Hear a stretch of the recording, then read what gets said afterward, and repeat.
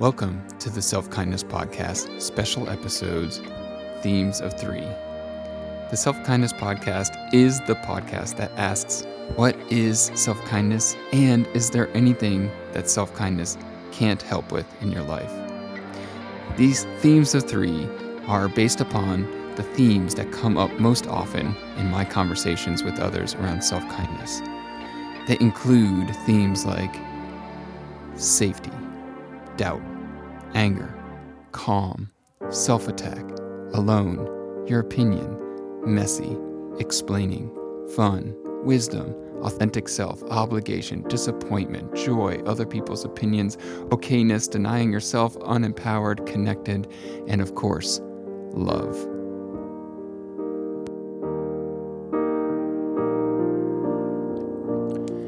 Hello, and welcome to another of the self-kindness mini-series, Themes of Three. Today, I'm going to break the rules, and we're going to do 4 themes, because we're getting towards the end of this mini-series as it's going, and wanted to get these in. So the themes for today are exhaustion, obligation, connected, and love, or connection and love. So, exhaustion. Obligation. My friend, if you are feeling exhausted, the first place to begin is to allow yourself to notice that it's there. And you might say, Pete, dude, I notice it's here. Like, I'm at the bottom of the barrel and I just can't, like, there's nothing left. I can't scrape anymore the barrel. Like, I've scraped through, there's nothing there. I'm exhausted. And I hear that. I want to say what I mean by noticing it is to, for a moment, make it about not being exhausted anymore. Make it about not needing to do anything aside from just in this minute recognize the exhaustion.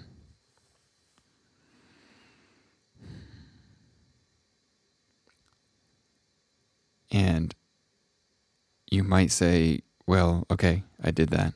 Now what? And I would say, well done. Well done for recognizing the exhaustion. And that little move of recognizing, that little bit of you being willing to sit in the exhaustion is different, my friend. It is different than the way that we have been taught how to deal with exhaustion, which is to finish it, be done with it, get rid of it, kill it, throw it out the door. And you do that by doing things. You do that by getting rest. You do that by changing the situation. You do that by this. And those are all actions. Those are all more actions. Exhaustion doesn't come from being able to, not do the right action or to action your way out of it.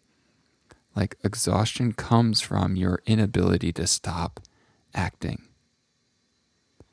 Now you might say, yeah, but I have to do these things. And I hear that. And we're just about to get into that next one, the obligation. My dad right now is a great example of this. He is a caretaker for my mom. And mom has, pretty advanced Alzheimer's. And my dad, the man, is exhausted. And it's not from, it's from this incessant doing over and over and over and again. Now, I can be a sideline quarterback in this case and, give advice, but I can't step into the shoes of the person who is exhausted in that way. I can speak from my own experience when I was touring around the country and I had 2 little babies and we were driving, 6 to 8 hours a day to play music. And we had 2 little babies and they were waking up in the middle of the night and we were playing these festivals or these events that would go into, late into the night, early into the morning the next day, and then wake up and do it again. And then we were driving again. 14 months of that. That felt like exhaustion. So I have a context for exhaustion.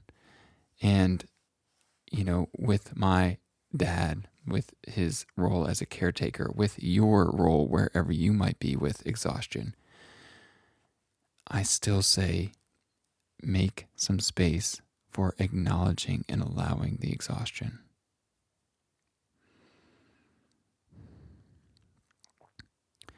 Now, again, this isn't a solution to being like, how do I end the exhaustion? That is a different part of our mind. That is a different place. But if we are only ever focused on trying to kill and get rid of exhaustion, we don't practice and grow the muscle of being with something as heavy as exhaustion. And guess what? Exhaustion shows up in our lives. And a lot of times it's coming from this place of obligation. Now, obligation is a sense of, charge or duty that we put onto ourselves. No one else can put it on us. We can say that somebody else has put that on us. I'm obligated to be a good parent for my children. And, that obligation might lead me to being physically exhausted and this mental exhaustion. And yet, what that does is it is separate from that place of being willing to acknowledge and notice, where does that sense of obligation show up? How does that either it is or isn't connected to being exhausted? And why I wanted to start off this podcast by talking about just acknowledging it is because that is the power of connection. Exhaustion, my friend, comes from when we have ignored and bowled over our own connection to our own physical being. It's when we have intentionally continued to bowl over our own mental exhaustion and connection to our own mental wisdom. We are getting the information all the time. Are we listening? Our brains are so powerful. Do you know this? Our brains are so powerful that they can create scenarios that our body cannot tell the difference between if it's real or if it's not. That's how powerful it is. And so being connected, this power of connection, is paramount in our lives, especially in a self-kindness practice. Connection is key, if you will, and it is the main ingredient that drives love. Love is so much bigger than the definition that we have given it. And I am not even going to come close to be able to talk about love in a minute or two in this mini episode. But love exists in and is bigger and is the capacity to hold all of these other emotions and experiences that I've been talking about. Love is the connective tissue. Exhaustion is love. It's just a different experience of love, one that we tell ourselves we don't want. A sense of obligation is coming from love. It's just an action that we pull that connection out of, and so it feels like it's something I have to do rather than where it was originally riding and vibing and coming from and being drawn out of. Love. Love. Love. Now, you might be listening to this and you might be in the place where I was. And that was a place where the word love for me had grown so stale and so bland that it didn't hold context for me. Because when you when I was experiencing a depressive moments, months, years in my life, people would say to me, hey, you just need to love yourself more, Pete. And so that felt too big. And so I said, eventually, after listening when I was exhausted and got still and I got connected, I heard in me something that said, well, kindness. You can do kindness. So give it a shot, my friend. Try kindness with exhaustion. Try kindness where you feel a sense of resentment around obligation. And see how that might connect you to something a little bigger. Maybe something like love. All right, love you. Give it a shot. So, how's it going? How's it really going in your life, my friend? I mean, the way it's going underneath it all, beneath this ability that you have developed to appear like you've got your shit together. Right there. Are you okay? Or are you more feeling exhausted and frustrated, or even sad, annoyed, anxious, stuck in a rut, angry? Being aware of and noticing that is happening in you doesn't mean there's something wrong. It means there is something ready. It means there is something ready in you that wants the very best for you. It means something is ready in you that wants to wrap you in kindness, wrap you in acceptance, and hold you in love. Now, you may not totally know how to do that. Lord knows it took me a long time, and still is taking me a long time, to understand how I can do that, how you can do that for you.